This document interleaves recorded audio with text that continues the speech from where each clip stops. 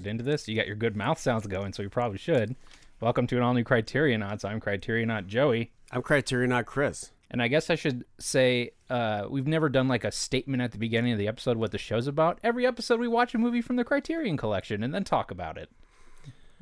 Fascinating. Is that good? That seems pretty good. All right. I mean, that sounds accurate. Well, this episode, according to my sheet here, we watched Heaven's Gate. No. That sounds like some kind of typo. Started real well from 1980, Heaven's Gate. I mean, I think the Criterion Collection presents it as Michael Cimino's Heaven's Gate. I think it's Cimino. I don't think so. Written and directed by Michael Cimino. 3 hours and 39 fucking minutes long. That's right. We watched it, so you don't have to. It's so long. It's the longest movie I've ever seen. However, I mean, I don't know if this is spoiler alert. Uh-huh. It didn't. I mean, it is so long. It did not feel that long to me. Because there wasn't 3 hours and 40 minutes worth of plot. True, but I was never bored. I was never, well, that's not true. At the beginning, I don't know what, the beginning is so fucking long. This movie is long. Did I mention it's 3 hours and 39 fucking minutes long? That's or right. 36 maybe? What is it? It's close to 340 is the okay. The headline. 3 hours and yeah, it's 36. It's 216 minutes according to the Criterion site. So let's see what Criterion has to say about Michael Cimino's Heaven's Gate. A breathtaking depiction of the promise and perils of America's Western expansion, Heaven's Gate, directed by Michael Cimino, is among Hollywood's most ambitious and unorthodox epics. Chris Christopherson brings his weathered sensuality to the role of Harvard. Weathered sensuality. Yeah. That's a real backhanded compliment. Like he's sexual, but it's abrasive. Old. His gross, unattractive sexuality. Harvard graduate who relocates to Wyoming as a federal marshal. There he learns of a government-sanctioned plot by cattle barons to kill the area's European settlers for their land. The resulting battle is based on the bloody real-life Johnson County War of 1892. Also starring Isabella Huppert? I believe it's, Huppert. Oh, it's French? I think it is. She's really good. Yeah, anyway, she's phenomenal. And Christopher Walken. Heaven's Gate. He's also great. Really rocks that mascara. Heaven's Gate is a savage and ravishly shot take on a Western movie lore. This release presents the full director's cut, letting viewers today see Cimino's potent original vision. How much longer was this than the one that came out? Do you remember? Like at least an hour longer. Yeah. Because when we were looking to try and watch it, I couldn't find the director's cut version as a streamable. Because on Amazon I found it's like 2.5 hours, and I was like, I don't think this is the right version. But then I did find it. You have to go through, if you look for the Criterion version, you can also rent like that version. Oh, I see. That's that length. Wouldn't recommend it. If you wanted to see this for the plot, then by all means do the shorter one. Oh, I don't know, man. I felt that I like this movie. I remember you telling me that you liked it. I have some bones to pick with it, which we'll get into. Oh, I got plenty. IMDb score of 6.8 with 12,375 votes. Rotten Tomatoes score of 57% with 42 reviews. Audience score of 54%, which is probably one of the only times I've seen the audience and the critics agree. Yeah. So I had not heard of this movie until you were talking about it at lunch one day, about it being this massive disaster clusterfuck of ego and over budgeted big set pieces and blown schedules. And there was a quote that was like, by day 6 we were 5 days behind or something like that. I think it's like by day 6 we were 7 days behind or something like that. It's it in some ways was sort of, I guess, symbolically it was the end. I think this movie came out in the 80. Mm-hmm. It really is the end of the 1970s, not just literally, but the 70s were this time when the auteur, the filmmaker, was given unprecedented power to just make whatever movie they wanted to. I mean, and there's a great book about it called Easy Riders, Raging Bulls. About that the 70s chronicles in general? that time. Yeah. Gotcha. It from like 69 to 81. And, so he made The Deer Hunter, which is a great movie. I've never seen it. It's really great. Yeah. And it was a commercial success, and it won all these Academy Awards. Yeah, it was a huge success. And then they said, whatever you want to do, Michael, whatever you want to do, you take it away. And he was like, well, this is what I want to do. And I think from moment one, he alienated everybody. It was like ego gone mad, is my understanding. I mean, I wasn't there. Yeah. I mean, if only it was possible for us to talk to somebody who actually was there. Which we will do. Wait, is that going to happen? He said he would. Is the conceit of this show that we are on a spaceship? It doesn't need to be, no. Because I think on the radar I see I see another ship out there and maybe we'll link up at some point in this episode. Okay, that sounds good. You're a better interviewer than I am, so I look forward to hearing it. That's right. Don't sell yourself short. Heaven's Gate kicks off with the most people I've ever seen on a movie screen ever in my life. The whole first 20-ish minutes of this, we start back in Harvard where these two friends are graduating, and it's 1870, and everyone is everywhere. Yeah. And so many people. The first dialogue lines take place with our two main characters in the middle of a marching band. That's right. As it goes down the street. Full marching band. As it's playing. And it was just like, hey, this would be hard. Oh my God. Let's do this. It does it every scene, every successive scene, it feels like they're like, God, how are we going to top that last scene? He's like, I'll fucking tell you. We're going to double the number of people. We're going to buy more people. Just throw more people. Just put more people in there. Fun fact about that beginning, I heard from someone we'll be speaking with later, not to steal any of his thunder. I hope so. But that ship docks with our ship. It will, yeah. When they actually shot at the school that it takes place at, Mm-hmm. they had to like put dirt all over the real roads to make it look like 1870. Yeah, nice. Which is amazing. I like that attention to detail. Yeah, they didn't have paved roads, and they had all the people still. It was before all the people died. So many people. But this whole beginning could go away and it would be fine. Yeah, I've been thinking about that since I watched it. And I understand why it's there. I think you could do away with the bookends.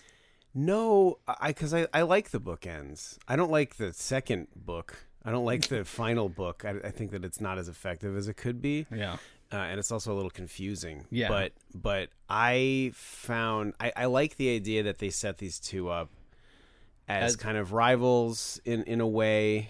And that things are kind of petty, and that then that like pettiness plays itself out. But it didn't seem. I mean, John Hurt's character ends up being so sort of totally inconsequential. Exactly. Like he's like, if he was Sam Waterston's character, and it would also probably be like very super on the nose. Yeah, but I mean I guess. Maybe part of the message is the futility of it all, or the inconsequential, like how everything is inconsequential. That's kind of what he started. He like sort of saw. Yeah, there towards the end. And we're getting ahead of ourselves. That's 3 hours and 36 fucking minutes later. And I'll tell you, you read the synopsis. Is this how you expected a Western to start? It is not. No, I was very, very confused. Yes. I was like, I guess this is just teeing this up. And it was, because as soon as the Harvard, this is Harvard, right? No. Is it Harvard? Is it? I think it's Harvard. As soon as you said Harvard, and I'm remembering Harvard, so that must be it then. Let's just call it Harvard. I'm pretty sure it's Harvard, but as soon as it's over, it's just like 20 years later. You're jumping ahead. Yeah, I wrote that was like. I was worried we were going to be. What the fuck, Michael Cimino? Like, but what about that's an insane yada yada yada. Like, yeah. Anyway, 20 years later, Wyoming. Wait, whoa. No. Hold on. Go back. Like 20 years. Anyway, here's the Cowboys. All that? Well, the whole beginning was just them graduating and then like causing a ruckus and him shooting people out and about, causing a ruckus. That was like the whole point. Yeah, it was like Boys Will Be Boys. Although both Chris Christopherson and John Hurt are like the oldest college graduates of all time. And I like that there's that girl, which I guess seems to be like John Hurt wanted the girl, the pretty girl, but he and his his opening line to her when he finally got to talk to her was, "God, you're beautiful." It's like nailed it. Time's up, buddy. Like, can't do that shit anymore. That would not fly. I was kind of wondering after all this, like the way this movie is shot, or the scenery is shot like a political cartoon. I don't know if that makes any sense, because it's like everything was always like hyper packed in those like old timey political cartoons. Mm-hmm. So it was like the window where the girls' dorm was just like spilling out with like girls all like doing their thing. Yep. And it was like that was my college experience for sure. Totally. Not at all. I guess the way you had sex in the 1870s was just to like stare at women. Yeah, stare at them into submission pretty much until they were like, I don't think he's gonna stop staring at me. I think I need to marry him, and then maybe he'll stop staring at me. Like, I understand wanting to see if you can tackle this challenge, like of the set piece of this beginning being so big. And like, I'm not joking. It is one of the bigger things I have seen. No, it's amazing. Still, like this movie is now almost 40 years old. And yeah. Well, and the whole time, I don't know about if you felt this way, but at every moment you're like, this is all real. There's no digital effects. Like now you would add, 50,000 people and it would all be digital people and it would be relatively convincing. You wouldn't have every third scene a full train covered in people. Yeah, just actual people on top of a train. Oh, the extras train. Fucking train. That was the extras hauler. Unbelievable. And but yeah, it's sort of mind bending to think of the achievement of capturing all this on film, and every image is beautiful. And it's just, I don't know how you start. I have no idea. Where do you even find all those people in Montana, which is where they shot it? Yeah, I have a feeling we would not have nearly the level of respect for this if we didn't work in some sort of TV entertainment anything. That's possible. Because there is so little meat on the bone of this thing.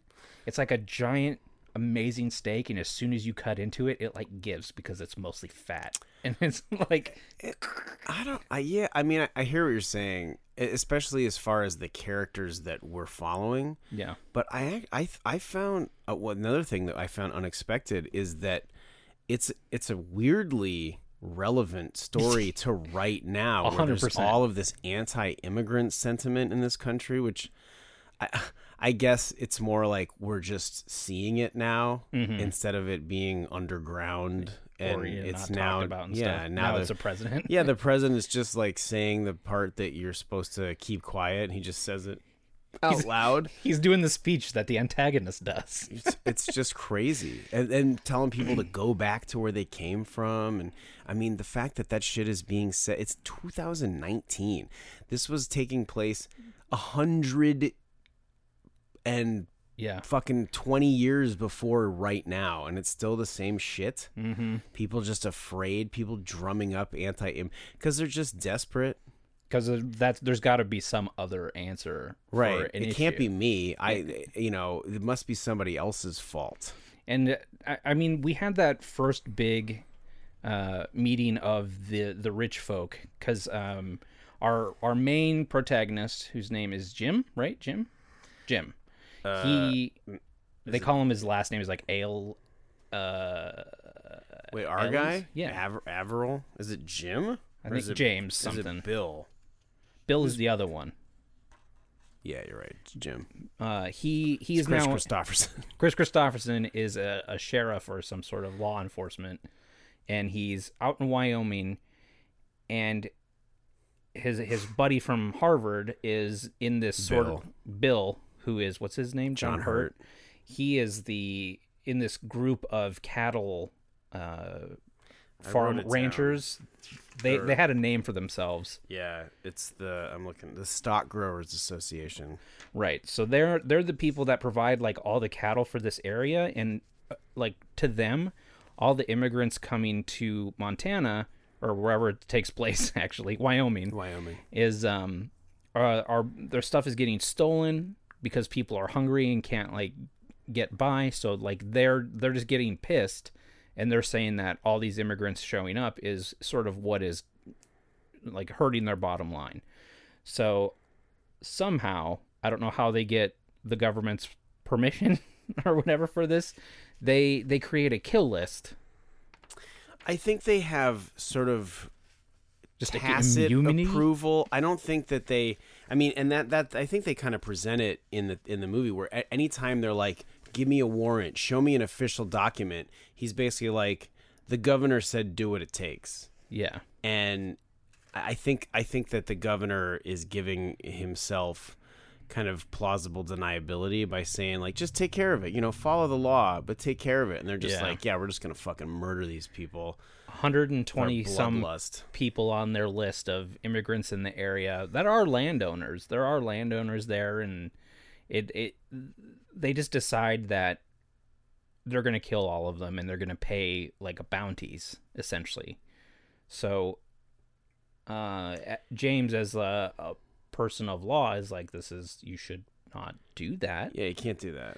And they're just like, we're going to do that. He's a badass who sticks up for immigrants. That's what I wrote. Yeah. And also, this scene takes place after the second train covered in people shows up, at which point I wrote down there must have already been 10,000 people in this movie. Easy. At that, and that's like 50 minutes into the movie. Yeah, where also nothing is happening. Nothing is. That's when I was texting with you while I was watching it, or I was G-chatting with you or something, and I was like, I'm really enjoying this. I mean, I'm an hour in and I have no idea what's going on. And then that's like when they finally, that like the statement of purpose of the movie is that happens meeting. Like there, yeah, which is like, we're rich people and we got to kill these fucking immigrants. That's what they say. Yeah, I swear too much and I apologize. But it's sort of a bummer, like listening to us talk about this movie, because like I said, the plot is not the amazing thing about this, other than it being like weirdly,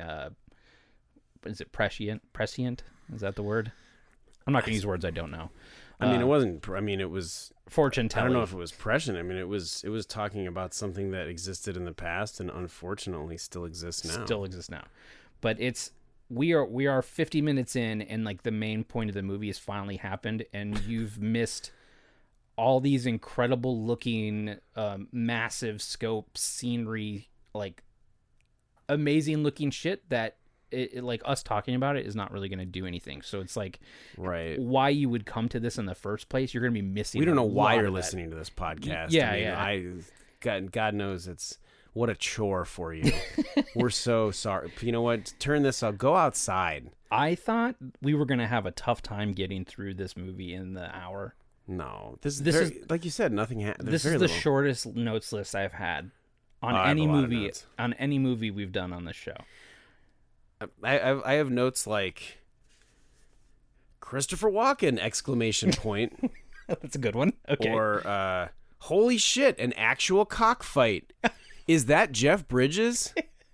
And the answer to all of those is yes. Those were real That was a real nuts. A real I've cockfight. never seen chickens like raising up their hackles or whatever. In Lodge, we had a cockfight thing. You didn't really see it though. I know, but was looking for sound effects. So I went on YouTube and found like people like getting them like riled up. Lodge 49 season 2 AMC. August starts 2019. And speaking of, Jeff Bridges does look amazingly like Dud. It's crazy, right? Yeah. I forgot I was going to send a picture of it to Jim. Yeah. Jim Gavin, showrunner. Crazy. Co-showrunner.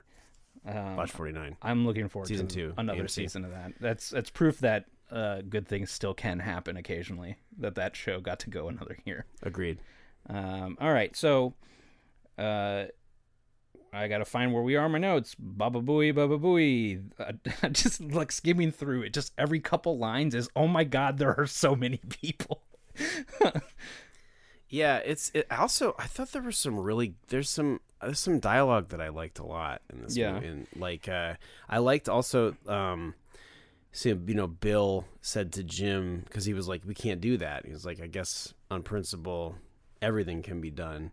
And then when Jim was talking to Jeff Bridges, he just repeated back what had been said to him, which was, I guess on principle everything can be done. Mm-hmm. And I thought it was interesting that he said it to Jeff Bridges, because that's exactly what the dude does throughout The Big Lebowski. Is he just repeats things that he's heard, or aggression will not stand, man. Yeah, that's funny. He's Jeff Bridges is like the bar. He owns the Heaven's Gate, right? He owns Heaven's Gate and is a. I've watched this in so many pieces that I'm a little fragmented. That place was called Heaven's Gate? Yeah. Is that why this movie's called Heaven's Gate? Whoops. Yeah, the meeting where the immigrant people have their big like rally cry. When it's like off in the background. That like wood building? Yeah, when they exit it. The pavilion. You just see it says Heavens on one side and then Gate way far on the other side. Wow, I missed that. Yeah. That's there you go, a little Easter egg for you. Is that an Easter egg, or is that just Easter I should have seen that because it's the title of the movie? No, they very much did not feature it. It's like if you blink, you'd miss the Heavens part, and you would just see Gate on the side of the building. It's really funny.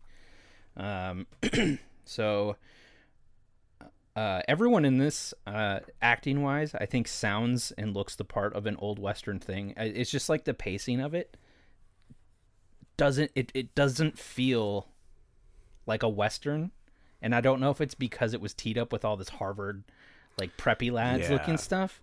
And then we get to the Western feeling bit, and it's something is still like off to me. And I don't know, maybe it's playing more modern than a Western usually does. Like yeah, that's an interesting point. That by framing it by showing these people in civilized society and then dumping them into what we think of as the uncivilized West. Yeah, it gives you a perspective on it that like it wasn't just everybody. Everybody wasn't just some crazy savage. Everybody wasn't poor. I mean, they talk about they hit it really hard, the class differences between like Jim and everybody else. Even though he's sort of slumming it in these towns, he's upper class. He's alone inside the train. There's so many open seats, and yet there's like 5,000 people on riding top on of the the roof. train. Yeah, because they can't afford it. Yeah, yeah, that's a good point. I didn't even think about that. I was just like, oh, look at this dope trying to put his boots on. That's all I thought of. And I was super confused when he went to what I thought was like where he lived, and then what's her name, Ella? Yeah. When I thought it was like, I thought it was his wife. His wife, yeah, his sexy French wife, and she's like, she really wants it, but he's like, I'm hungry. Yeah. She's like, you're gonna fucking eat all this food, and then she just runs away. Tears her clothes off and gets in bed. Yeah. Dope character introduction. Totally Isabella Huppert. She is fucking awesome. Yeah, she's really great. Really good. He's great too. I was so impressed with the acting. Yeah, really across the board. I haven't seen a lot of the leads. Chris Christopherson movies. Well, he has a real like saggy, tired, weathered sexiness. Repulsive. It's like sensuality. It's like if he got wet and dried in the sun over and over again.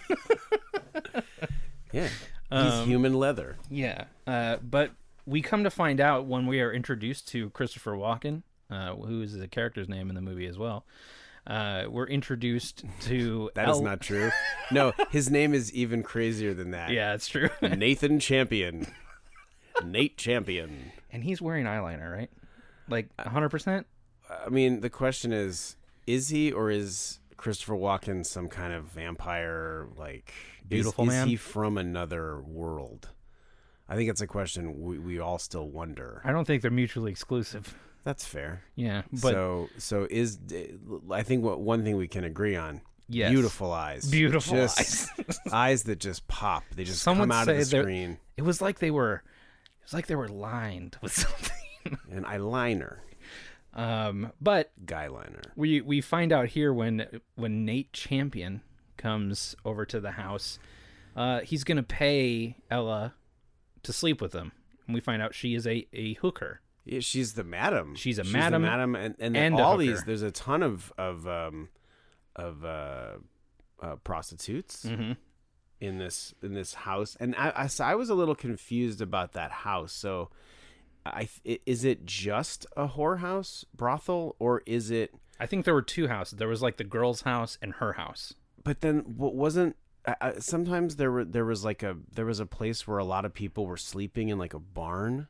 Yeah, I thought that was like was that part of it? Yeah. Okay, but I felt like they some of these people were getting room and board for the night. These immigrants, and they were trading cattle that they stole. I think that was somewhere else. I remember the scene you're talking about, where it was like there's people on the roof and the sides and everything, and walking straight down it. That was somewhere else. Okay, so this is just a place for sex. Yes. Okay. And what's weird to me is that James and Nate like know each other and are kind of friendly. Nate being sort of a hired enforcer by the rich folk, right? And James being just the law. A law. Yeah.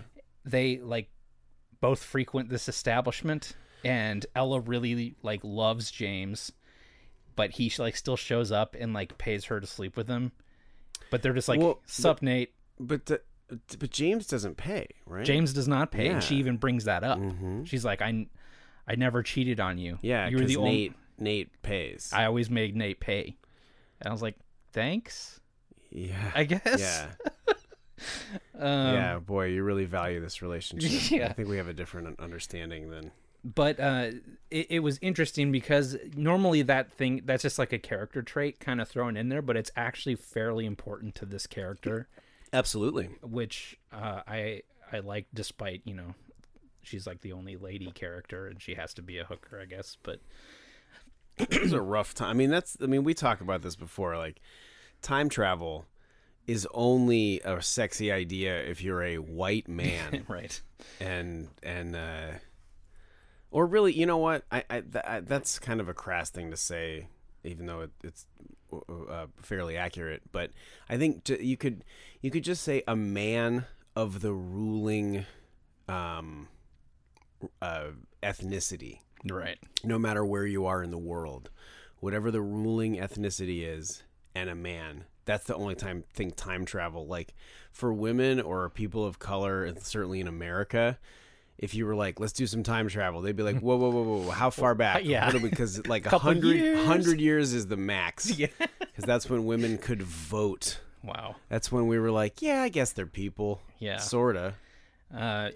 And going back to why this is important that she's a hooker is because she accepts payment in these stolen cattle that all these rich people are like super pissed about. Mm-hmm. So people will show up and either pay money, and if they can't pay money, they'll give her a cow that they stole. Right. And she has now made her way onto this kill list, which James finds out. And part of that is because of there's a lot of strikes against her. She's foreign. She's a prostitute. Yeah. So there's a lot of shame. Even though everybody, uses the services, they still shame the prostitute, which is fucked up. That was like in Last Temptation. Same thing. Yeah. Very similar. And also, and I think I may have mentioned this in Last Temptation, but at all times I'm thinking about how stinky they must be. So gross. I mean, when she took a bath in just that like the lake, that still body of water, yes. No thanks. Well, I guess Yuck. maybe this shows how naive I am, but it was like when James first gets to Ella's house, he's like, I got you a present. And she's like, "What is it? I want to see right now." And then they both run outside wrapped in a comforter. I absolutely love that they did that. They're just naked. They're just going for it. They're both naked and they're wrapped in comforters, and like her boobs are like half out. But then I was like, "Are those her neighbors?" This is like these girls come out of the house, and I'm like, "Ooh, look at this horse you got me." And you don't really know what's going on, but she's like totally cool, just standing there with her like tits hanging out, showing him this horse. I'm like. Didn't think anything was weird then. I'm like, man, the Old West was cool. Yeah, it was a great time back then.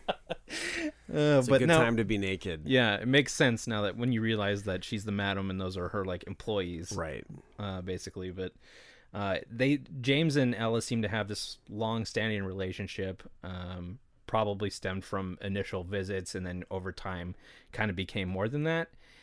And that's the first thing they teach you, man. You don't fall in love with a prostitute. No, you shouldn't do that. Absolutely not. But he did, and she loved him too. But honestly, she made her way in the world, and she was an independent woman, and I think she valued her independence. She was a business owner, small business owner. Unless he said, "Marry me, I'll take care of you," and he wouldn't do that, which we learned. I mean, we learned why eventually. I wrote here after we see the whole song of the people rolling around a roller skating fiddler guy for no reason, making sure we hear the whole song. That's the place called Heaven's Gate. Yeah. So yeah, that was this first time in the movie where I was like, I could see how we could trim some stuff out of this movie. Like, there's no reason the whole thing has to play, or really almost any of this scene has to happen. But you got to see a guy play fiddle on roller skates and do a whole song. That's right. The whole song.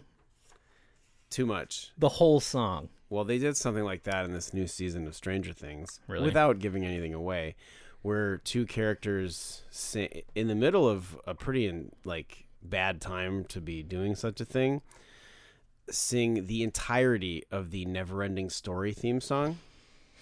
Okay. Yeah. Is it plot relevant? Is there like a hidden piece of information hidden in the lyrics of? Okay. No, I mean it. No. Okay. I did. Having said that, I did like this season. There's more good than bad. I have not watched it, but that ice cream is dope. Some pretty bad though. You tried the ice cream? Oh no, ice cream is amazing. It's so good. Real pride. It has shit I can't eat in it, and I just went for it. You did it anyway. Yeah. Yeah, no, and I don't feel bad about it. My stomach does, but also that's also what right before the roller skating rink. I wrote, they ride into town. People are just absolutely everywhere. How did they make this movie? Yeah, it's still amazing. Like even today, it would be very, very hard to do a lot of the it's crowd unbelievable stuff. Yeah. Just as an update, I think that ship is getting closer. Just looking at the radar. Oh, okay. Just giving an update. When do you want to pop over? We should get halfway through the movie. Are we not halfway? We're not. No. All right. Okay. Man, I've just realized we've already talked about a lot of this stuff sort of out of order. It's okay.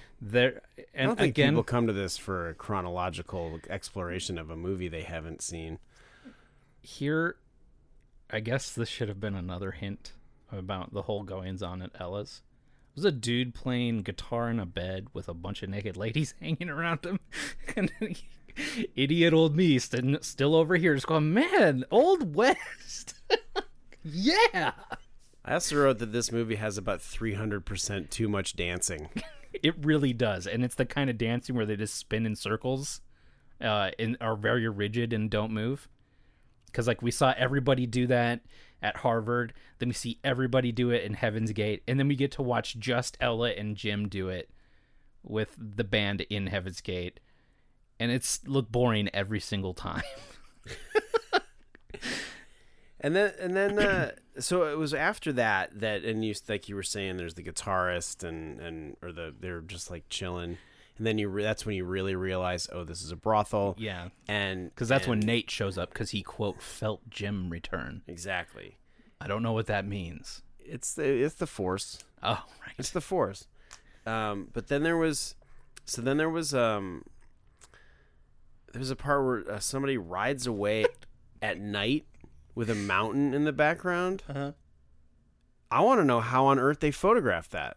With a mountain in the back? Yeah. Oh, so you it was nighttime. Yeah, and you couldn't. I mean, we would have a hard time photographing that now with the modern HD cameras that can record in darkness. Think it was fake? No, I don't. I don't think it was fake, and I think that's a question. I think the ship. Oh yeah. I think. Did you hear that? Do I have to put in like a ka-chunk? I think the ship. I mean, I don't know if the mics caught it. Yeah, they probably did. They might have been a little off. I think.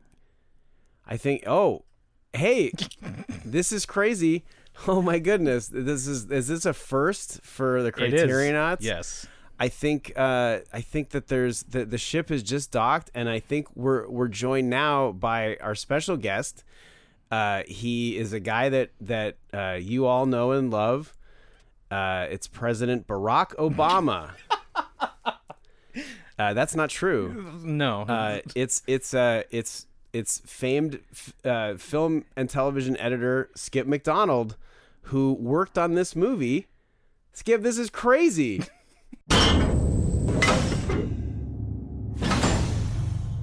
Whoa, look who it is. It's Skip McDonald. Is that too loud? Am I too loud? You're really excited about it, but it's fine. I think there's a lot to be excited about. Should I do it again? No. Oh, great. We'll leave the cracks in there and everything. Oh, man.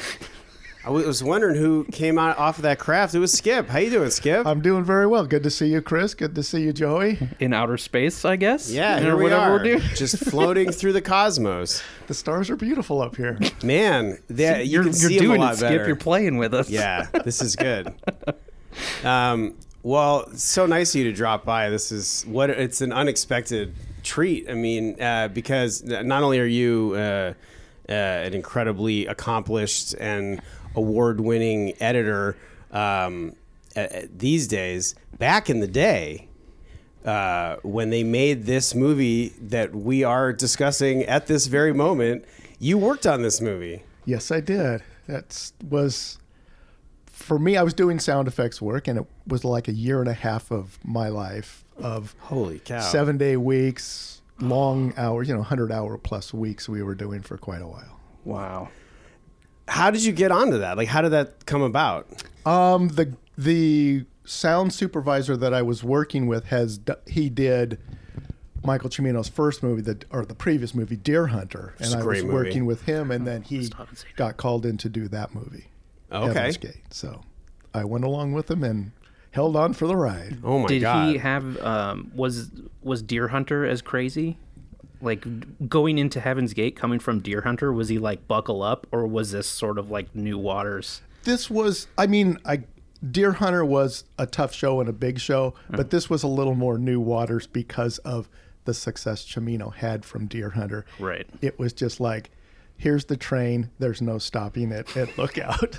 And this train is covered in thousands of people on top of the train. Lots of extras and people. Lots of extras. God, there's so many people in this. It's crazy. And one of the things I wondered specifically for sound, so when they arrive when that train, when Jim, Chris Christopherson first arrives in Casper, Wyoming, there's so many people. There are thousands of people in some of these shots.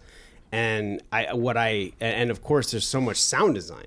Yes. Like how much of that was production? How much did they record Walla? Did they record Groot? Like how much of that was built? And how difficult was that? A lot of it was built, but there was, because of the location and stuff, the sound mixer and the production mixer got a lot of the sound.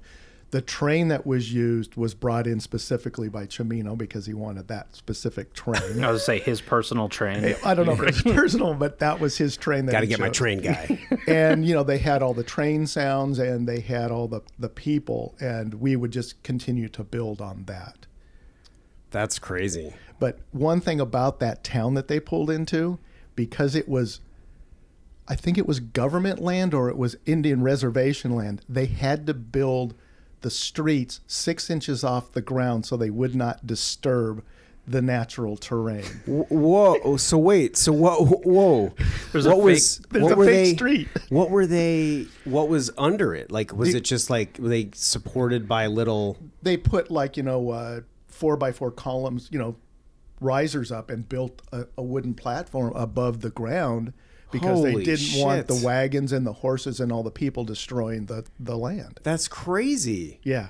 Why not just go somewhere else at that point, or build a whole nother town somewhere else? That you'll have to ask the director because I don't know the answer to that one. Now, how much interaction did you have with Michael Cimino?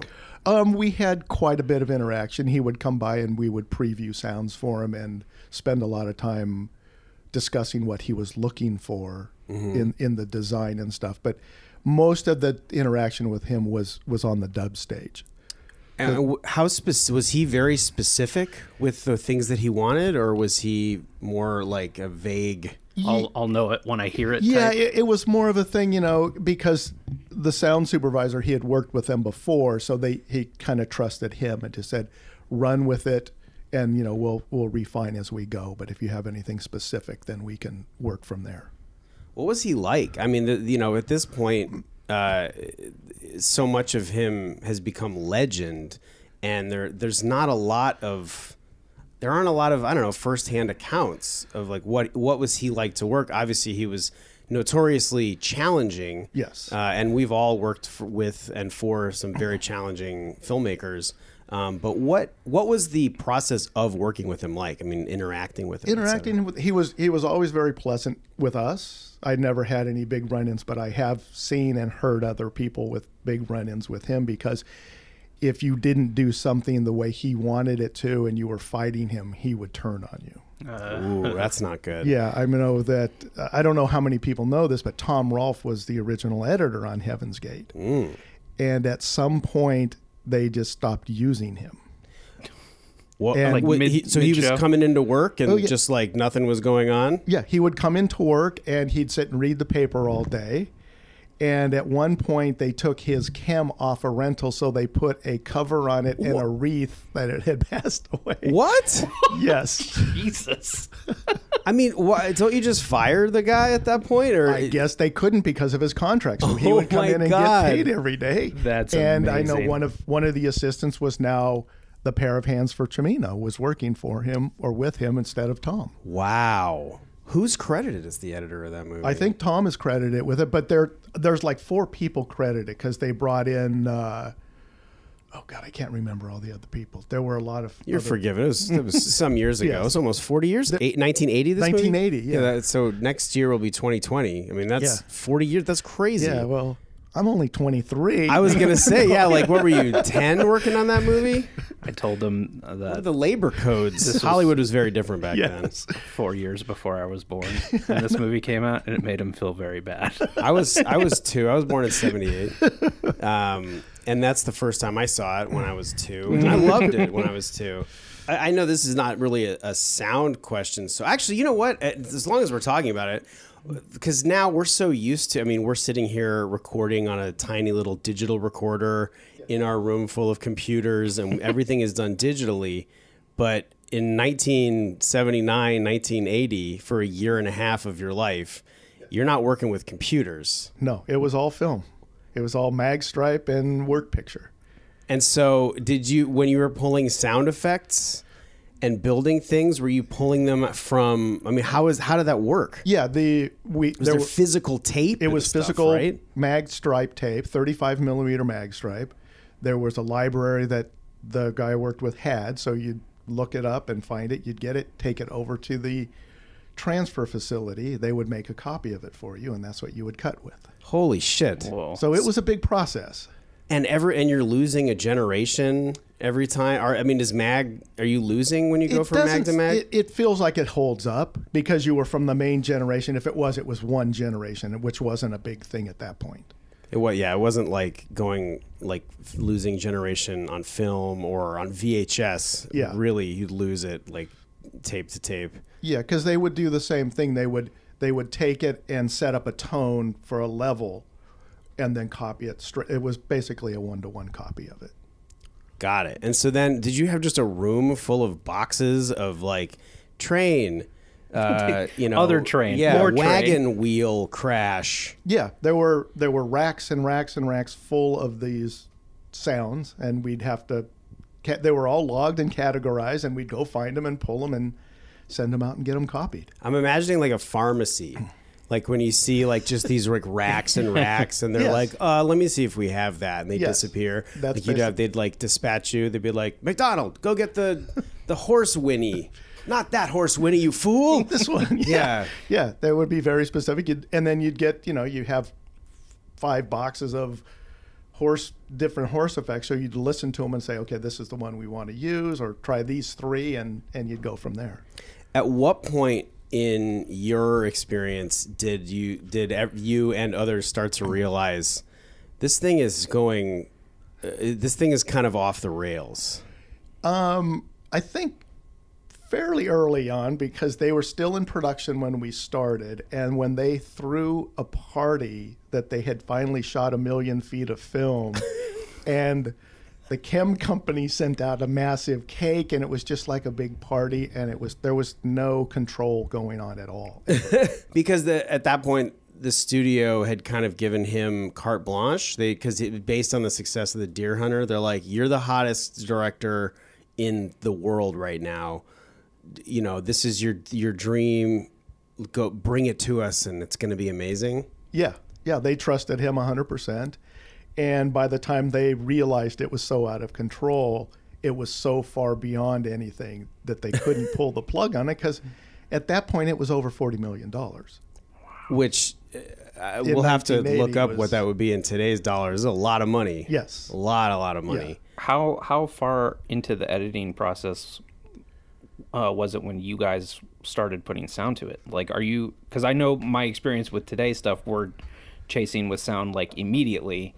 But I imagine with everything being physical tapes and being so time intense, did you wait for a while? Like, well, for cuts? we came on, I'm guessing, a little past halfway of shooting. Okay. And so they already had sequences cut and things like that. So when we started, we would get anything that we could and start building upon that in anticipation of other things to see what was coming. And we did do a lot of Foley, a lot of those kind of works, and we did go out and record stuff too. Oh, cool. So we would get, in those days, it was the Nagra, which was, the 1/4-inch reel-to-reel tapes, and you'd go places and record things. We just watched a sound documentary for this very show called Blowout, where John Travolta is a sound man, and that is kind of the extent of my knowledge of how this process now, when you say we just watched that, you mean we're hoping to watch that at some point in the next future. episode. Yeah. Is what I think you meant by that. Little peek behind the curtain here. But yeah, that was he had a Nagra. He was out there recording with a Nagra. That's what the box was with his thing where he had the microphone and he's pointing the microphone. Not that we've seen it yet, but if we had. Is your voice in the movie anywhere? Like, did you record any Walla or Foley? Just like your deep background during the train or something? No, because in those days you had to go to a specific stage. Oh, okay. And it had to be set up. It wasn't like you could just pick a microphone up and do it. Okay. Because there was such a big process of getting it from whatever medium you recorded it to over to a place to get it copied and transferred to something you could use. Oh, okay. So it was the days where you had to get groups of people on the ADR stage to do Walla and those kind of things. But how big was a group for like these massive scenes? How big was that, like a loop group for that? Well, they didn't use a lot because they just got people to do little specific things, because you could get other,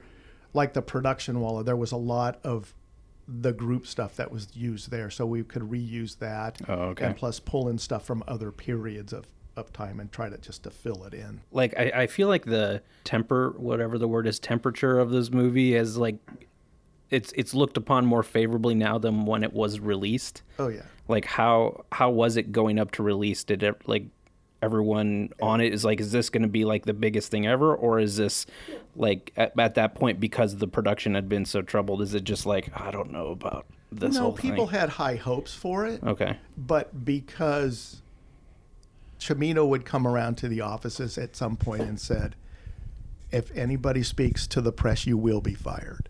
So nobody was allowed to speak to the press. He wouldn't speak to the press, and I think that was the downfall of everything. because he was trying to avoid everything, didn't want anybody to know anything.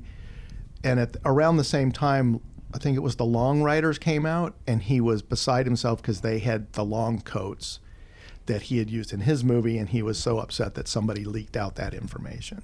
Is it confirmed that it was a leak of some sort? Nobody ever confirmed that. He was just saying somebody leaked it to him because they've got it out before we do. Okay. But he was very paranoid about the press and everything, so it was just they didn't look at it favorably because he wouldn't speak to him or deal with them at all. And was he communicating at all with was the studio trying to intervene and trying to take wrest control of the movie from him? I don't think they ever tried to take it from him, but I think they were trying to get involved and try to help the process along, but he just kept shutting everybody out because he had full control. Now, you were saying, and I can't remember if you said this when we were recording, how long was that first editor's cut?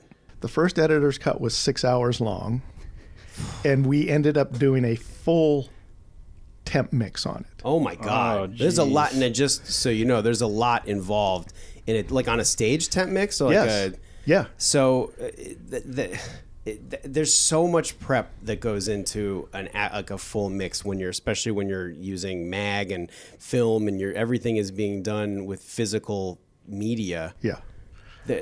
How long was the temp mix for that? Temp mix probably was 3 weeks long. Holy shit. This is just like, let's see, and that's a 6 hour movie. 6 hour movie. Did he think they were going to put out a 6 hour movie? Like, why would he have you guys do that?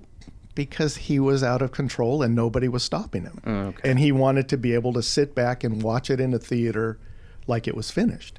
How long was the script? Or was there ever a finished script? I don't know, because I don't think I ever read the script. We just had some of them to work with, and we didn't do a lot of work from the script, like in picture. So I never really read the script, and I don't know how long it was originally. Because, they had to have some idea. Just as an update, in today's dollars, $40 million is $124.5 million. So that's a lot of money. Yeah, it actually caused United Artists to close their doors. I guess they weren't so united after that. They were divided artists. Yes. Did they ever... So there are two different versions of this movie, which we discovered when we were getting ready. Yeah, because we're trying to find a way. And so ultimately you can rent the version that the Criterion Collection has on Amazon. There's two versions. One is 2 hours. It's an hour shorter. It's like right around 3 hours. That was the original released version. Okay, so that was the theatrical cut. Yes. And then the 341 is I think that's more of a director's cut. Yes. And when was that? Did you once it came out? Did you continue working on it? No, because we had nothing to do with the 3 hour and 40-minute version as far as a mix. Got it. Unless they took stuff that was from like the temp mix that we did for the 6 hour version and just condensed that down. I wonder if Criterion helped get that other version. It's possible put together. It's definitely possible. But that would have been after he passed away, I assume, right? Has he passed away? Yeah. Didn't we talk about? We did. Yeah. We had some argument about that, whether because I thought he had passed away. It's been like 3 years or something. 3 or 4 years, I think. Oh yeah. Well, maybe he was still alive then when it came to Criterion, because I think it came out before Blu-ray. Like it's been. Yeah, it's been released. You're welcome. Thank you. Are you looking up Chimino? I'm looking it up. Yeah, I'm looking up the movie and trying to figure out when the dates were. The internet here in space is a little slow. Just a little slow. So you got this 6 hour version. Does the studio know that it's a 6 hour version at that point? Oh yeah. And they're like red alert.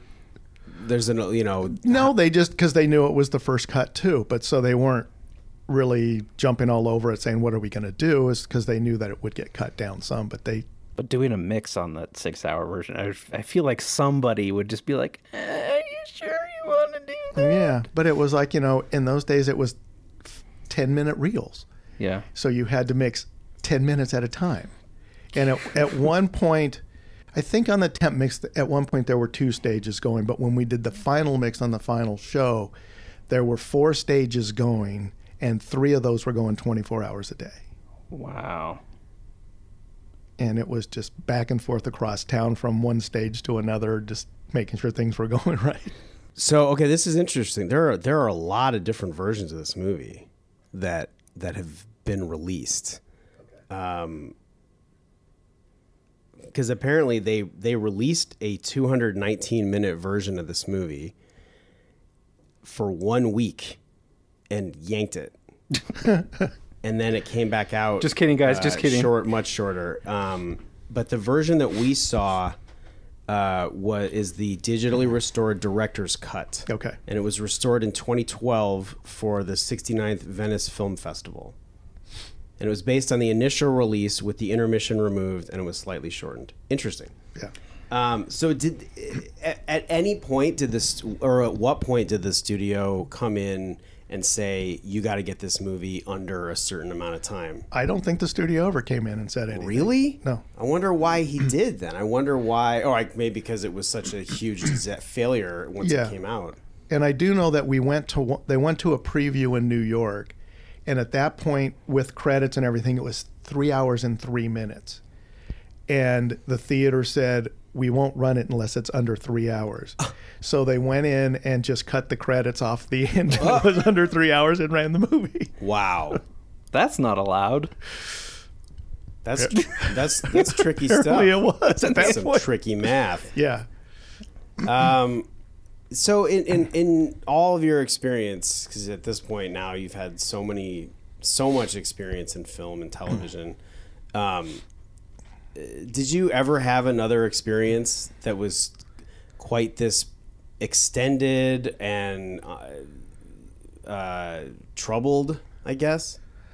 No, not to that degree. There have been shows where you work long hours and stuff, but not for that period of time, and just not having any real direction with where it was going to go, just because he just kept screwing around with it and never really locking it down until the very end. I'm surprised that he actually put it out, honestly. Like, if he had all the time and money in the world to do whatever he wanted, I can't believe he finished it. Yeah. No, I think because it was a passion project for so many years that he finally wanted to see it out. Yeah. How many people were on that sound team? There were,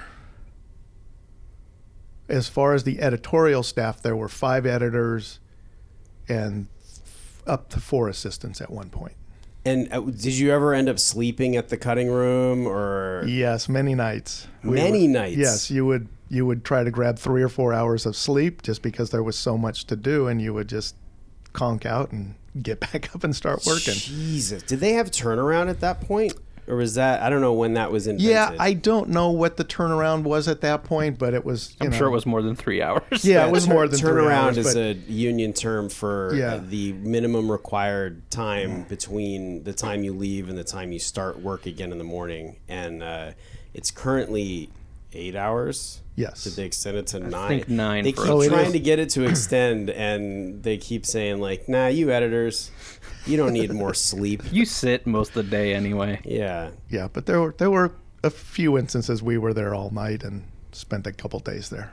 And is Cimino there too when you're working through those nights? Sometimes, but not always. I mean, he would come in mid-morning and then work for quite a while, disappear, and then come back late at night and work for a while. How many times? Because I know, working for Michael Mann, he screened the movie. He screened the entire movie almost every day, and that was in 2003, 2004 through 2006. But I know that in the 90s on Heat, he screened it every 48 hours, and they had 4 editors working, some digital, some film, and they were putting the picture together every 48 hours. And they had, so how often did Cimino watch the movie? Do you remember? I don't remember how often he watched it, because there were at one point I think there were 4 different editors working, and he would go from room to room and see what their progress was. So if it was once a week, I'd be surprised because they were always in some form of cutting. God, and then so insane. Yeah. Like making a 6-hour movie today would be hard. Like, oh my God, that's a long thing. And now it would just be a limited series, right? It would be some Marvel or Netflix show. Well, man, thanks for stopping by. Is this? I mean, we've taken probably enough time. Yeah, right? I think that's good. But yeah, thanks for swinging by the ship. I'm glad you were kind of in the neighborhood, and thanks for sharing. I saw the beacon flashing, so I figured I'd check it out and see what's going on over here. Is there? Well, I mean, yeah, but I mean, is quality ending going on here? Yeah, that's really good. Are there any other? I can't remember because I feel like this keeps coming up at lunch. We're like, save it for the microphones. Yes, but I can't. Is there anything else that we've talked about, or are there any other anecdotes that you've always wanted to share with people, or anyone you want to throw under the bus real quick while we got a microphone? No, I can't remember. I mean, we've touched on a lot of the big points and stuff like that. So I have one more question before we go. Okay. Did anybody ever say to Cimino, maybe don't put the first dialogue scene in the middle of a marching band? No. Okay. Did anybody ever say, do we even need this 45-minute Harvard sequence or wherever the fuck they were? Yale? Or the Harvard? I think it's Harvard. Yeah. Did anybody ever be like... No, was it Harvard or Oxford? It was Oxford. Buddy. Oxford. It's Oxford. They were in England. Hey, listen. Who knows? What, did you work on it or something? Who's to say we saw it once a couple months ago. Yeah. I think we know. With Chris Christopherson and John Hurt, the two oldest college students of all time. Yes. Fresh-faced and but that 30 to 40. In that instance, too, they ended up having to cover the streets with dirt so they could make it feel like the authentic time period. Making movies is such a nightmare. There's no reason for them to exist. God or the universe always fights and doesn't want you to make the movie. That's sometimes insane. It's right though. Yeah, sometimes it's right. Before you hop back on your ship, so you recently cut El Camino, the Breaking Bad movie. But, yes, I did. But it just how did that stack up to Heaven's Gate? Oh, that was a breeze. Is it same length? 6-hour first cut. 6 hour first cut. We talking? What are we? Coming in 340 roughly final cut, or is it more like a regular length movie that people enjoy? It'll be a regular length movie, but I don't even think our first cut was as long as the shortest release version of Heaven's Gate. Oh my God! I think you're right. Well, I know a lot of people are super excited to see that, and I can't wait. If you've got Netflix, you should check it out. And it sounds really good. I wish we could all have seen it already. Is it finished? No. Man, is any movie really finished? Yeah, just ask Michael Cimino. That's right. The filmmaker of Heaven's Gate. Well, the movie is Heaven's Gate. The filmmaker is Skip McDonald. Skip, thank you for stopping by the NPR studios. Thanks for having me here in the beautiful outer world, and I've enjoyed my time here. Yeah, all right. All right, take care, Skip.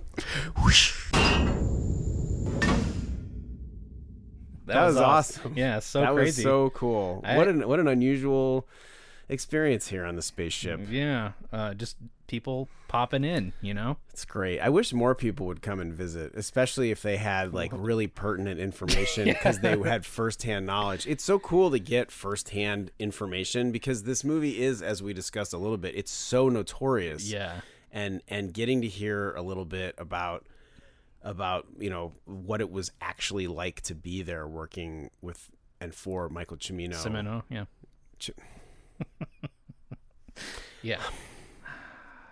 So anyway, that was exciting. Hope that was a treat for everybody. Yeah, it was very cool. I didn't even know he was working on this. I just heard, I came in late or something and heard you talking about the movie. Yeah. And then found out later after we decided to watch it that he had worked on it. Yeah. So it's got to hear the reveal all over again, which is pretty crazy. But pretty rad to hear his take on it and to also hear that he's as crazy as it sounded. Well, oh yeah, for sure. Not Skip. Yeah. No, Skip is he's a lovely man. Yeah. Anyway, let's go back to our rich folks as they start to process their kill list and just randomly shooting people. Like, we really skipped ahead. You skipped the introduction of Terry O'Quinn of Patriot and Lost and Perpetual Grace Limited fame. I thought that was him. Yeah. But he had hair. Yeah. So it's not Terry O'Quinn. No, it's him. He probably has a different name when he had hair. They're having like a daytime baseball game out in the middle of a field. Oh, right. How would I forget? That's when he gets the list. That's how he gets the list and finds out that Ella's on it. From Terry O'Quinn. Right. Yeah, this is almost 2 hours into the movie. And then Ella's kind of like, she goes to Nate's house. Can I just state, sorry, I know you're on a roll here. No. You're 2 hours in. Almost. We almost have the driving force of the movie established, and there is still enough time left for a full movie. Yeah. An hour and 36 fucking minutes left. Oh, yeah. At this point. Yeah, absolutely. Anyway, go on. Yes. This movie is way too long. It's way too long. I mean, and the reason this is the craziest thing about this movie. And I mean, even though it just happened a few minutes ago, I can't remember if we talked about this with Skip or not. But when Nate goes and confronts Jim at like I went back a little bit, but there's a window behind Jim, and there was a juggler. Why? Just the whole time, just a juggler. It's like, I have no idea what happened in that madness. conversation. Because you're just staring at a juggler. Staring at the juggler. Is this really happening? How are they doing this? What talk about a lot of pressure for that like extra outside. Yeah. It's just like, oh, he fucked up his juggling again. I guess we have to start the dialogue over. Where the actors are doing things. There's a dude juggling outside the window while Jim and Nate have this serious conversation about Ella, and it's ludicrous. It's insane. It's absolutely insane. And it's perfectly framed by the window that's between the two characters. It's totally nuts. It's kind of like every shot in Star Wars Episode 1, The Phantom Menace. I haven't seen it in a decade. It's like the shots are about the windows, like in Coruscant, and it's just like a city, an impossible city going on in the background, and you're like, I can't pay attention to the dialogue that's happening. These boring people talking. There's flying cars. There's just rows and rows of flying cars out there. There's a dude juggling out there. Yeah, Jesus. But what I was gonna say is that Nate takes Ella to his house where he's freshly wallpapered the house, and he lives with Mickey Rourke, which is like, what are you doing in this movie, Mickey Rourke? I had no idea that was him. Yeah. No. Yeah. And then some guy who looked like one of the ash-faced guys from the Showtime Twin Peaks. Those guys who just came in and like swept things up, whatever those guys were. Yeah, the weird. They have names. I don't remember what they have some name like the sweepers or something something crazy. That's kind of funny you bring up Twin Peaks, because I was thinking about what we talked about that or the return season. And I was like, God, there was so much fat here, and I would just love to trim out so much of it. But then it was like, would the stuff be as rad? No, if you trimmed out the fat. Yes. This movie, I think, more so than Twin Peaks would. I think. But the rad stuff in this is the fat is the problem. Yeah, I mean it's less of a story and more of like a mood. I mean, I felt like I was there. I really felt, I in a way that I rarely feel in a movie. You just feel this incredible sense of place, and because there's just such texture to everything, and it all, I don't know. It's an attention to detail a madman with $1 billion has, and that's why you never see it. But what's crazy is, so like, James Cameron's a madman, and he created entire worlds with Avatar, and apparently he's doing even crazier stuff with the new Avatar movies that nobody asked for. Yeah, and like those movies don't have the same sense of place and scope. I think it's just because everything is so like earthy and tactile. It's like real. Yeah, and it's real. It actually feels like you get to see like an old West town. Yeah. Where like the closest I've ever been to seeing that is like Deadwood, which is a TV show which they built a town street, but it's got a decent amount of people, but it's not this. Like it's not a train covered in thousands of people. Yeah. I mean, at this point there must be 25,000 people in this movie. Yeah. Like we're only 2 hours. We're also only 2 hours into this podcast. Yeah. Strap in. We're doing pretty good on time, I think, because there's not much left. No, like you said, Frank Canton, Sam Waterston's character, who looks like a cartoon Russian, like from like he looks like a Bolshevik. Like he he's kind of wearing always a hat. does though. His eyebrows kept growing. Did you ever see the Saturday Night Live commercial for robot insurance when he was on there, and it was like basically trying to sell I think it was insurance against the robots, and it was like I haven't for seen when this. the robots come for you, and they will come for you. But it's Sam Waterston is the pitch man. Look it up if you're out there listening and you like a laugh. It's like a fake commercial for I think it's robot insurance. His daughter is a very good actress. I didn't even realize that was his daughter for the longest time. I did. I was in with one of his other daughters. I was in. I did summer stock theater. Oh, really? When I was 18. In Arizona? No, in Williamstown, Massachusetts. Oh, at the Williamstown Theater Festival. Is that how it's pronounced? With probably. I don't know how you put that in the Williamstown Theater Festival. It was a great time. That's cool. Talented family, them. Yeah. Yup. So I think I'm going to be skipping ahead a little bit more here. Jim decides to go tell all the immigrants about the kill list at Heaven's Gate, the titular building, Heaven's Gate. Right. And I was real worried we were going to sit here for 125 names. Like, being this movie in particular, we get like 10 or so in. I'm like, oh God. It's not stopping, and it just sort of whips these immigrant families into this frenzy of like, well, what the fuck do we do? Right. We can't, like, the government is essentially on their side. Like, what do we do? And it's that we kind of just leave that. Like, that sucks. Right. Anyway, let's go back over. The association. Oh God, this is the tough part of the movie. The association people finally make it to Ellis. That was rough. Yeah, so we get 3 dudes go into Ella's. They attack her. They've already killed all the rest of the women in the house. Yeah, all the employees in the other house are all dead. Yep. And these 3 dudes come into Ella's house and are just like being weird and creepy, and eventually just like hold her down and attack her. Which I mean, I think is another part of the movie telling you what it's really about. This isn't about immigrants. It's just about power. Mm-hmm. It's about people who feel disempowered, and they want to take that power back. Right. So Jim shows up and kills all of them, which is pretty dope. Yeah. That's badass. 2 hours and 26 minutes in, something happens.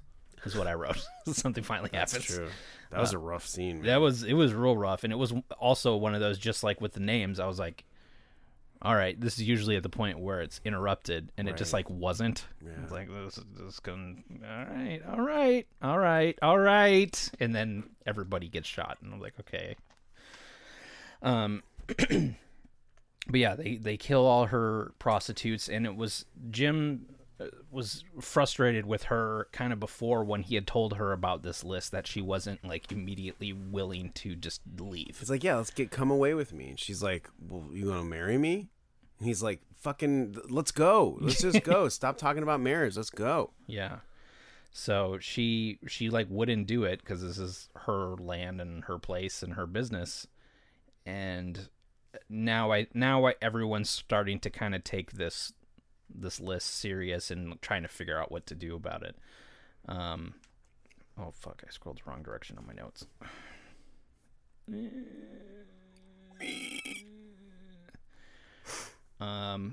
So one of the rapists gets away.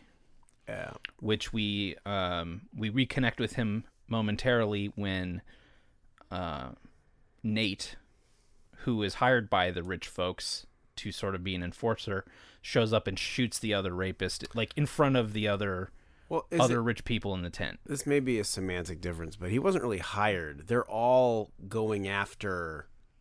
It's like cash prizes, basically. Oh, like for each person you kill, you get like $50 or something like that. But I thought he was like their dude before that as well. He definitely was in league with them. Yeah, and which is what Jim was like. This is you see the people that you're in league with. Like this is what you're about.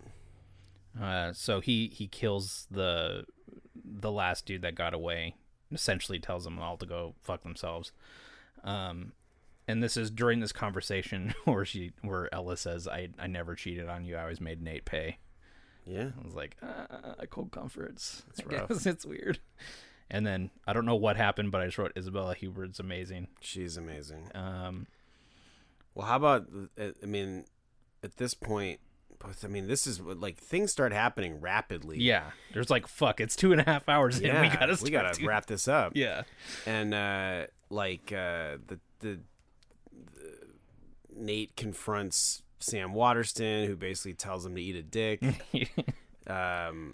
And the townspeople want to like turn people in from the list to try and protect themselves. Can we talk about that moment real quick? They wake Jim up in his house. Yeah. Good thing he had his bedside whip to protect himself. That's right. He's startled, and instead of like a bat or like a gun or something, he has a whip. Yeah.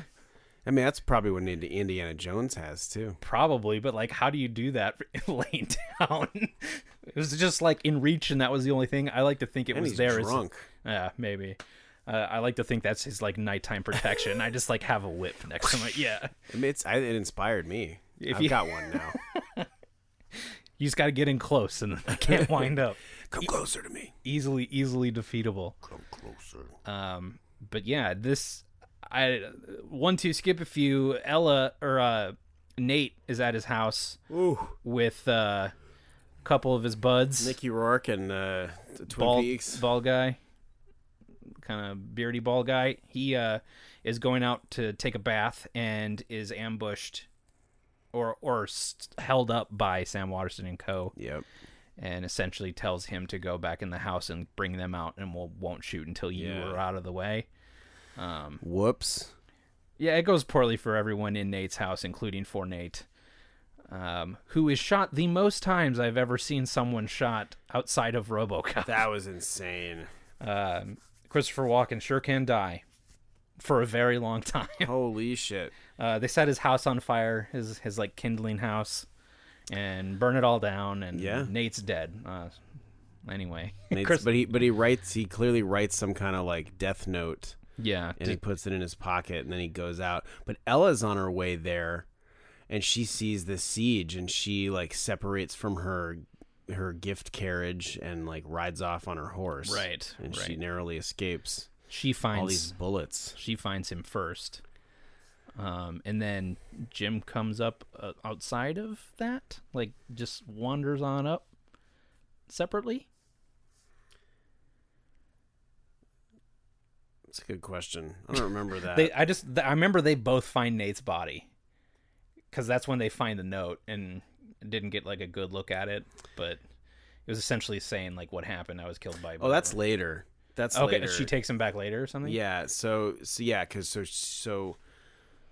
escapes, and then there's that scene, another scene at Heaven's Gate, where Brad Dourif suddenly has this like monologue, and like what is that accent? Like everything in the movie felt super authentic, and people were speaking other languages, and it felt very authentic. And then all of a sudden, I don't know what planet Brad Dourif like descended from. But he's so good though. I love Brad Dourif. I love him usually, and not in this one. I don't know what he's doing in this movie. And so that. Oh, go ahead. No, I was gonna say he's just doing his scene. And then that's at the point. That's where Ella goes to Jim, and he's basically like, "I told you so." Yeah. Yeah. What do you want me to say? I told you so. Right. And then the immigrants attack the bad guys. That's when this is the big ending climactic battle, which is we're back to like massive set piece of dozens and dozens of horses doing like the thing where there's rings of them running in opposite directions, so it just like tricks your eye into seeing way too much stuff. I wrote all these people, wagons, horses, guns, chaos, dust. It's insane. I don't understand how they shot this movie. Especially with like the charges, because like during the fight it's mostly dust charges going off for most of it. Just out of nowhere, just massive plumes of dirt go flying in the air, and there's horses everywhere. I'm like, how is a bunch of people not getting trampled or crushed or killed or killing horses? Like anytime in a movie or TV show I see a horse go down, I'm like, yeah, because like they don't know how to do that. Like, yeah, you can't fall easy. You can't train a horse. I mean, and if you break a horse's leg, they're done. You just kill them. I know. So it's like anytime I see one go down and then like kind of get back up, I'm like, how the fuck did they do that? I wonder that too. Yeah. Do you think there's horses that know how, like they can train them to kind of like lay down?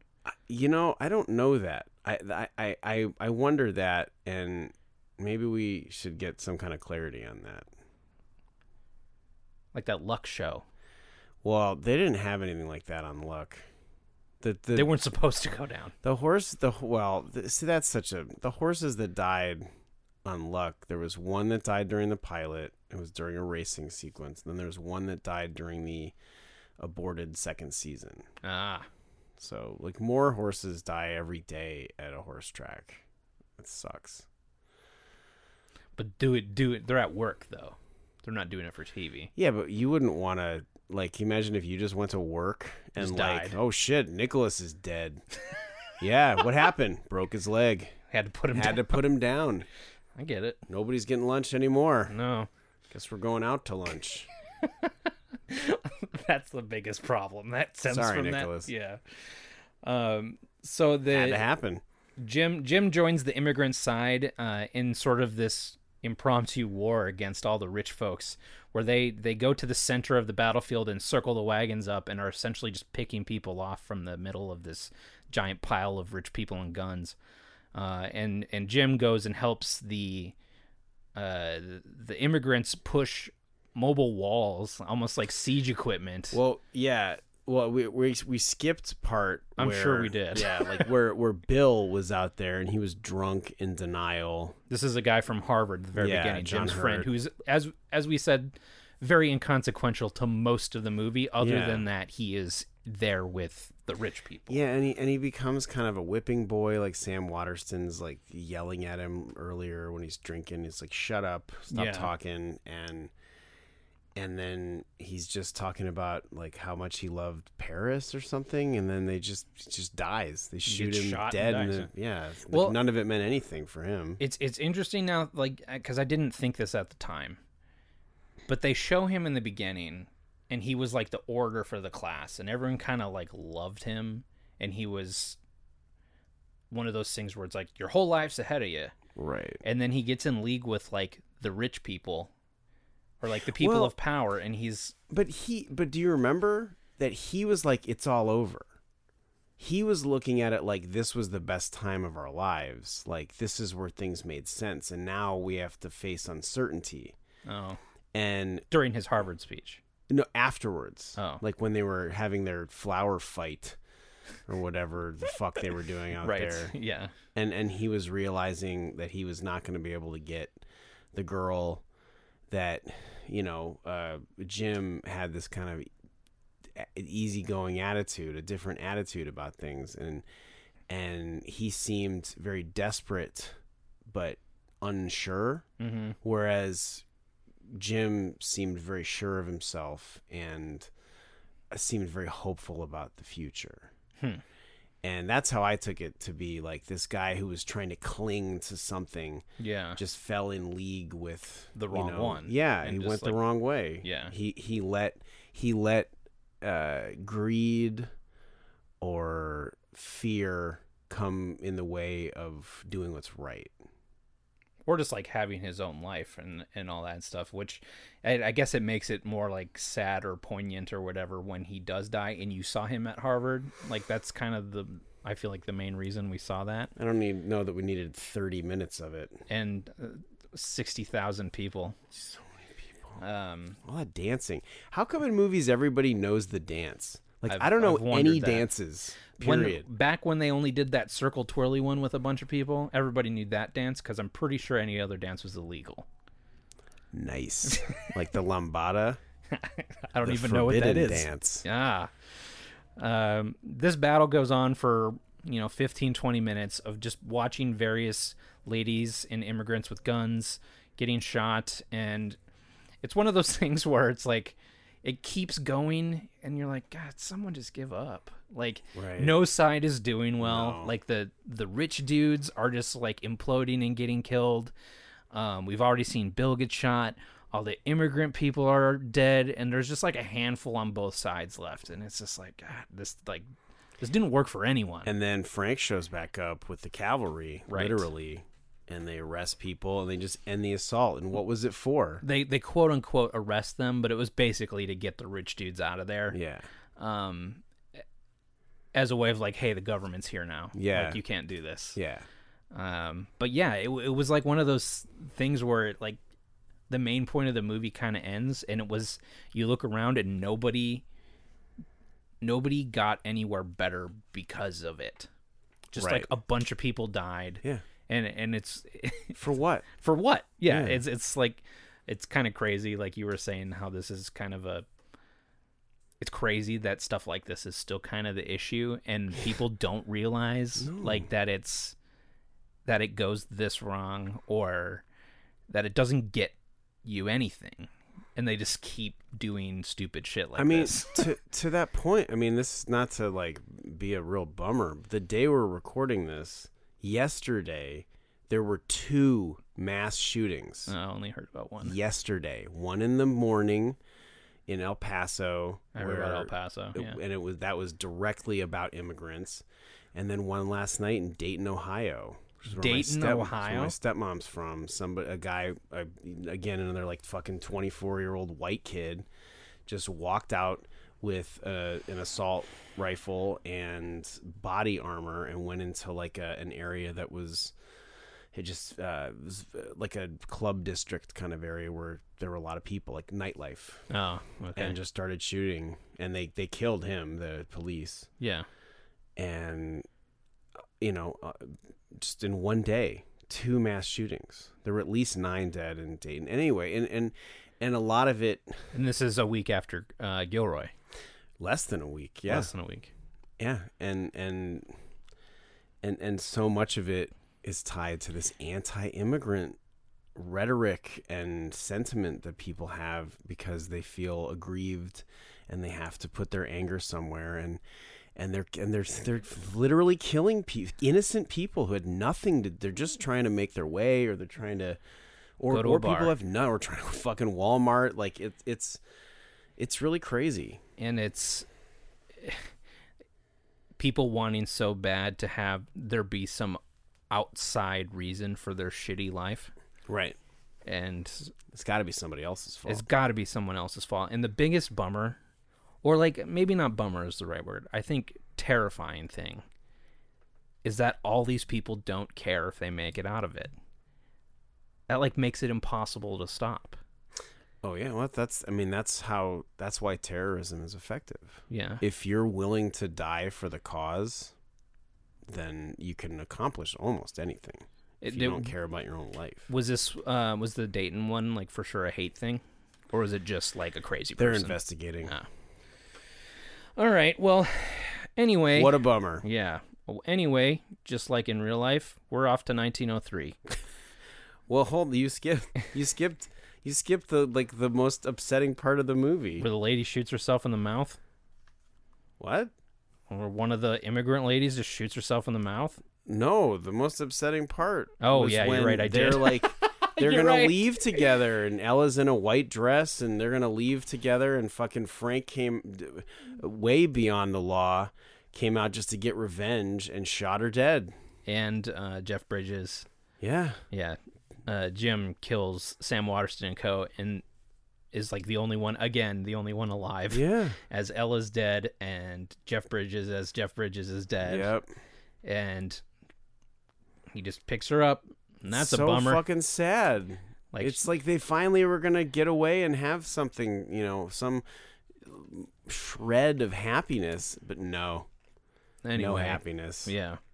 Anyway, 13 years later, 1903, Jim is on a yacht, and he's kind of bummed about it. Mm-hmm. I guess he's older, and I guess I didn't know this, obviously, because there was a billion people during Harvard. That was his Harvard girlfriend from the beginning. And so you kept seeing a picture of the two of them throughout. And what I understand is that that's his wife, and that they've been married this whole time. Oh, I think this is my interpretation, that they've been married this whole time, and they have this kind of loveless marriage that just is sort of, habit. And he gets her a cigarette. End of movie. I mean, what better way to end the movie than petering out and just sort of stopping? I mean, he had love and he lost it, and then he never got it back. But and then he died. I mean, and it's sort of like you can look at it as everything kind of. I mean, he's okay. I mean, he started upper class. He, for the most part, he did the right thing. I mean, I guess it seems like he was cheating on his wife, but. And again, I could be wrong about that, but I took it to mean, because you kept seeing the picture of the two of them, that terribly, in a day before Photoshop, when you could just like cut and paste faces and shit. Yeah, it looked like one of those old-timey Western photo shoot places. Yeah. Like the costumes and everything. But yeah, he's getting older still, and is like not happy, and that's the end of the movie. It's a real bummer. Real positive note there to read it. It's not a real crowd pleaser. Apparently, in other cuts of the movie, that lady's not on the yacht. Interesting. Yeah. Yeah, see, now I'm interested. So I wanted to watch, and I didn't get a chance. My friend Fred, he loves this movie and knows a lot about it. Oh, really? And there's a documentary called the Making and Unmaking of Heaven's Gate. Oh. And it's like Trio, the network Trio. I think they made it. And I don't even know if that network still exists. Like a feature-length thing? It's like an hour. Oh, okay. And I want to watch it because I really want to know. I want to see how they did this. And of course, we got into some of it in our conversation with Skip. Mm-hmm. I mean, it's possible, and at this elevation on this spaceship, I don't remember things. It's altogether possible that I have seen that documentary, and we talked a little bit about it with Skip, but I just can't remember. In the time travel paradox that is absolutely, this show? Yes. Yeah. Interesting. What'd you think, Joey? I don't know. I'm never going to watch it again. Nope. The spectacle of it, though, is still pretty incredible. Something to behold, but it just all feels like such a waste. Yeah, which it almost feels like the central premise of the movie. It kind of does. Like it's all just a waste. Is this movie a masterpiece? I think it. I don't know if masterpiece is the right word. I think it's a pretty extraordinary movie. It's certainly. I think it's not even debatable that the achievement of the movie, that it just exists, is astounding. Yeah. But as a movie. It fails as a movie, as a cohesive story. Like it doesn't. It's too meandering, I guess, and it just doesn't. I don't know. It doesn't. I made a lot of noises.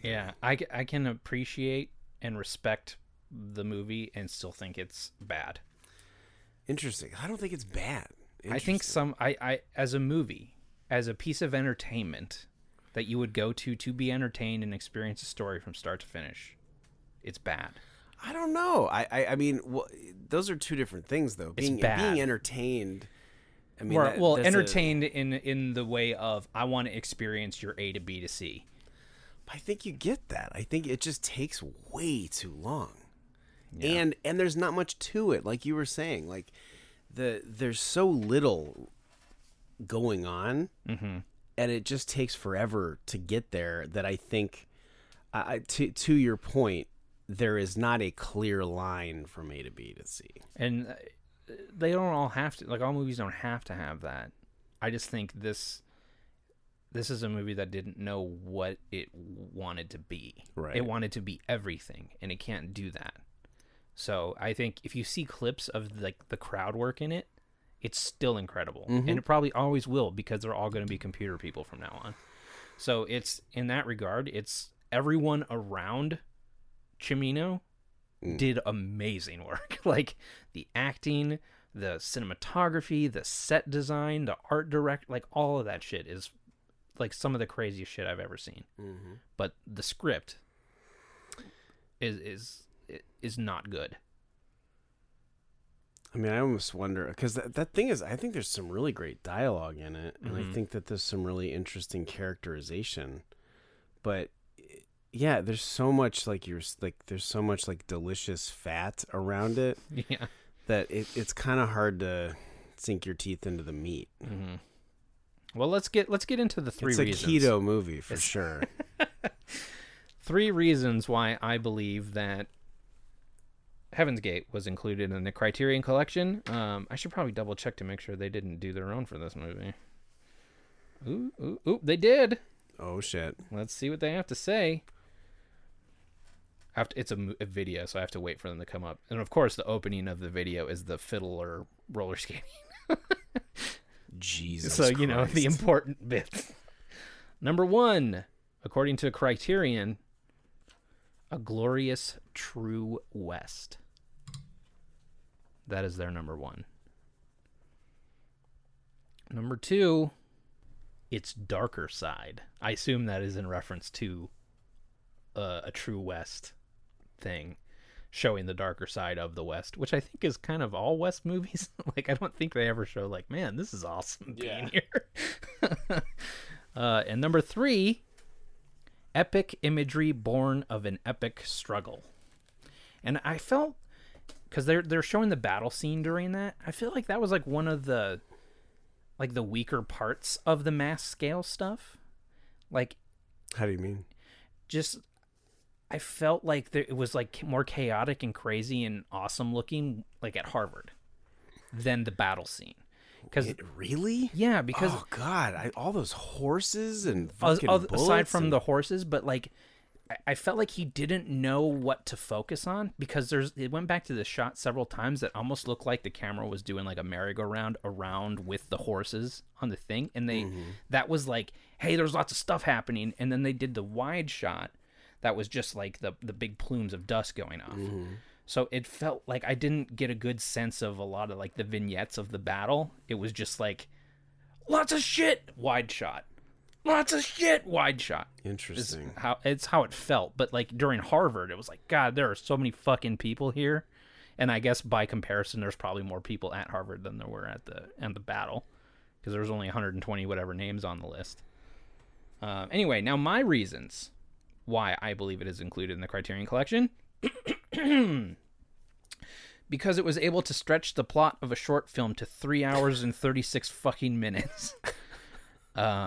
2, for the restraint of not reading the entire list of names.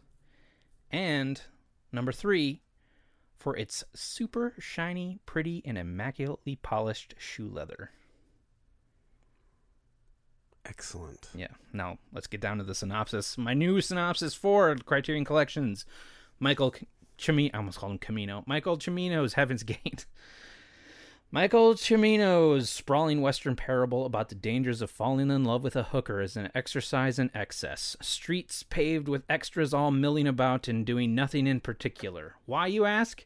To quote the famous review of Heaven's Gate, we do things not because they are easy, but because they are hard. And by God damn it, you're going to watch every motherfucking minute of it. Every 3 hour, 36 fucking minutes of it. With a teaser act longer than most movies, Heaven's Gate is the cinematic version of Tiny Dick Syndrome. It wants the biggest and best of everything, and it forgot the most important lesson. It's not how long your minutes are, it's how you use them. Heaven's Gate's the biggest problem. God damn it, I just read my last sentence. Heaven's Gate is the biggest, longest, sloppiest dick you've ever seen. And it's physically worthless because ain't nobody got time for a big, long, sloppy, aimless dick. Wow.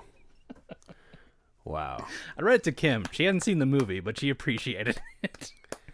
It's interesting. I feel like this way with some Shakespeare plays too, where it's like people had a lot more time back in the day, where they're just like, well, I don't know, I'll take this 3 hour and 36 minute dick. Sloppy, this and lifeless. No, that's pretty funny. The best part is, Mom. I wrote that with an hour left of the movie. Wow. So I hadn't seen the battle yet. Yeah, the action. Yeah, all the action. But weirdly weighted, this movie. Yeah, like, all the action happens at the end, and plot and story and character development. Yeah, I mean, it's like with most of these movies, even the horrible ones. Like, I'm glad I've seen it. But I just don't think it's horrible. I think it's a really well made movie. I actually think the story, while being bloated in the telling of it, I think it's a really interesting story. I think if it had been quite a bit more focused, and maybe the 2.5 hour version is more focused. Mm-hmm. But well, I mean, what does better mean? Less Harvard. Oh God, so much Harvard. Like, God, you're beautiful. Let me stare at you in your window. You here alone? God. It's pretty incredible. All in. I don't like it. Like, I don't like the movie, but I think I respect a lot of stuff about it. But I still don't think you need to be an asshole to make a good movie. Oh, I totally agree with that. So I'm glad it kind of tanked. Interesting. In that shouldn't be rewarded. Like, anytime it often and still is. I know, and every time I hear about a show or a movie being horrible to work on and people really loving it, it still kind of bums me out. Yeah, I mean, we're lucky in that we get to work with people that are awesome and make awesome shit. Yeah, and treat people like people. Yeah, but like, it's one of the reasons I still haven't watched, which I'm gonna censor. Yeah, I mean, it's why I never started. And I won't, because of it's just, you don't need to treat everyone like they're beneath you to like make good stuff, and some would argue you get worse stuff out of people when you do that. So imagine if he wasn't a piece of shit and made this movie, how much better it would have been. Like, he could still be demanding and perfectionist and treat his people well, and it would have just been more of this. Like, it would have been incredible. Like, just don't be a piece of shit. Don't be a piece of shit. If there's one thing to take away, if you learn nothing else from this podcast, and we know that everybody comes here to learn, don't be a piece of shit, and don't marry a hooker. Well, I mean, that seems don't fall in love with a hooker. You can marry him. I think even sex workers need love. It's the first thing they teach you, Chris. They deserve love. Absolutely. But the first thing they teach you, if you're John, you don't fall in love with a hooker. Fair enough. He's a James. Wow. I mean, there's no better way to end this podcast than on that up note. Okay. Next episode, if you want to watch along at home, we are going to watch Brian De Palma's Blow Up. Is it up? No. Off? Blow off. Blow off. Blow out. Blow out. Blow out. But I think Freudian slip there. I believe I like De Palma a lot. His movies are generally batshit crazy. And I think this is his sort of shameless homage to Antonioni's Blow Up. Right. I believe. There we go. And I don't know why I didn't remember this, because I was going to bring this up. Blowout has a very different connotation in the context of having babies. Gross. So, are you just going to talk about your babies all the time? Yeah. Ugh. I'm going to talk about how they shit so hard it sprays up their back. Oh, God. That's what Blowout's about, right? Oh, no. Well, that's what that is. Oh, we had a blowout. Burn the sheets.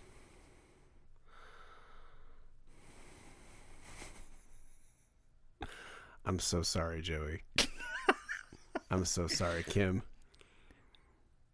right into criterionouts@gmail.com if you feel like it. If you find a movie you think we should check out, let us know. Follow us on Twitter and check out our new show, The Rubric. Yeah. First episode is up. We'll be doing some more. It's going to get its own solo feed if it hasn't by the time this goes up. But it's a new experimental movie discussion show. Yeah, we trade and grade. Yeah, we're finally honing in on like a quick way to describe it. Trading and grading. Yeah. All right. Well, check it out. You can follow that on all its various things as well. And we will see you next time. Too real. We'll see you next time for Blowout, Not Diapers on Criterion Outs. Bye-bye. Good night.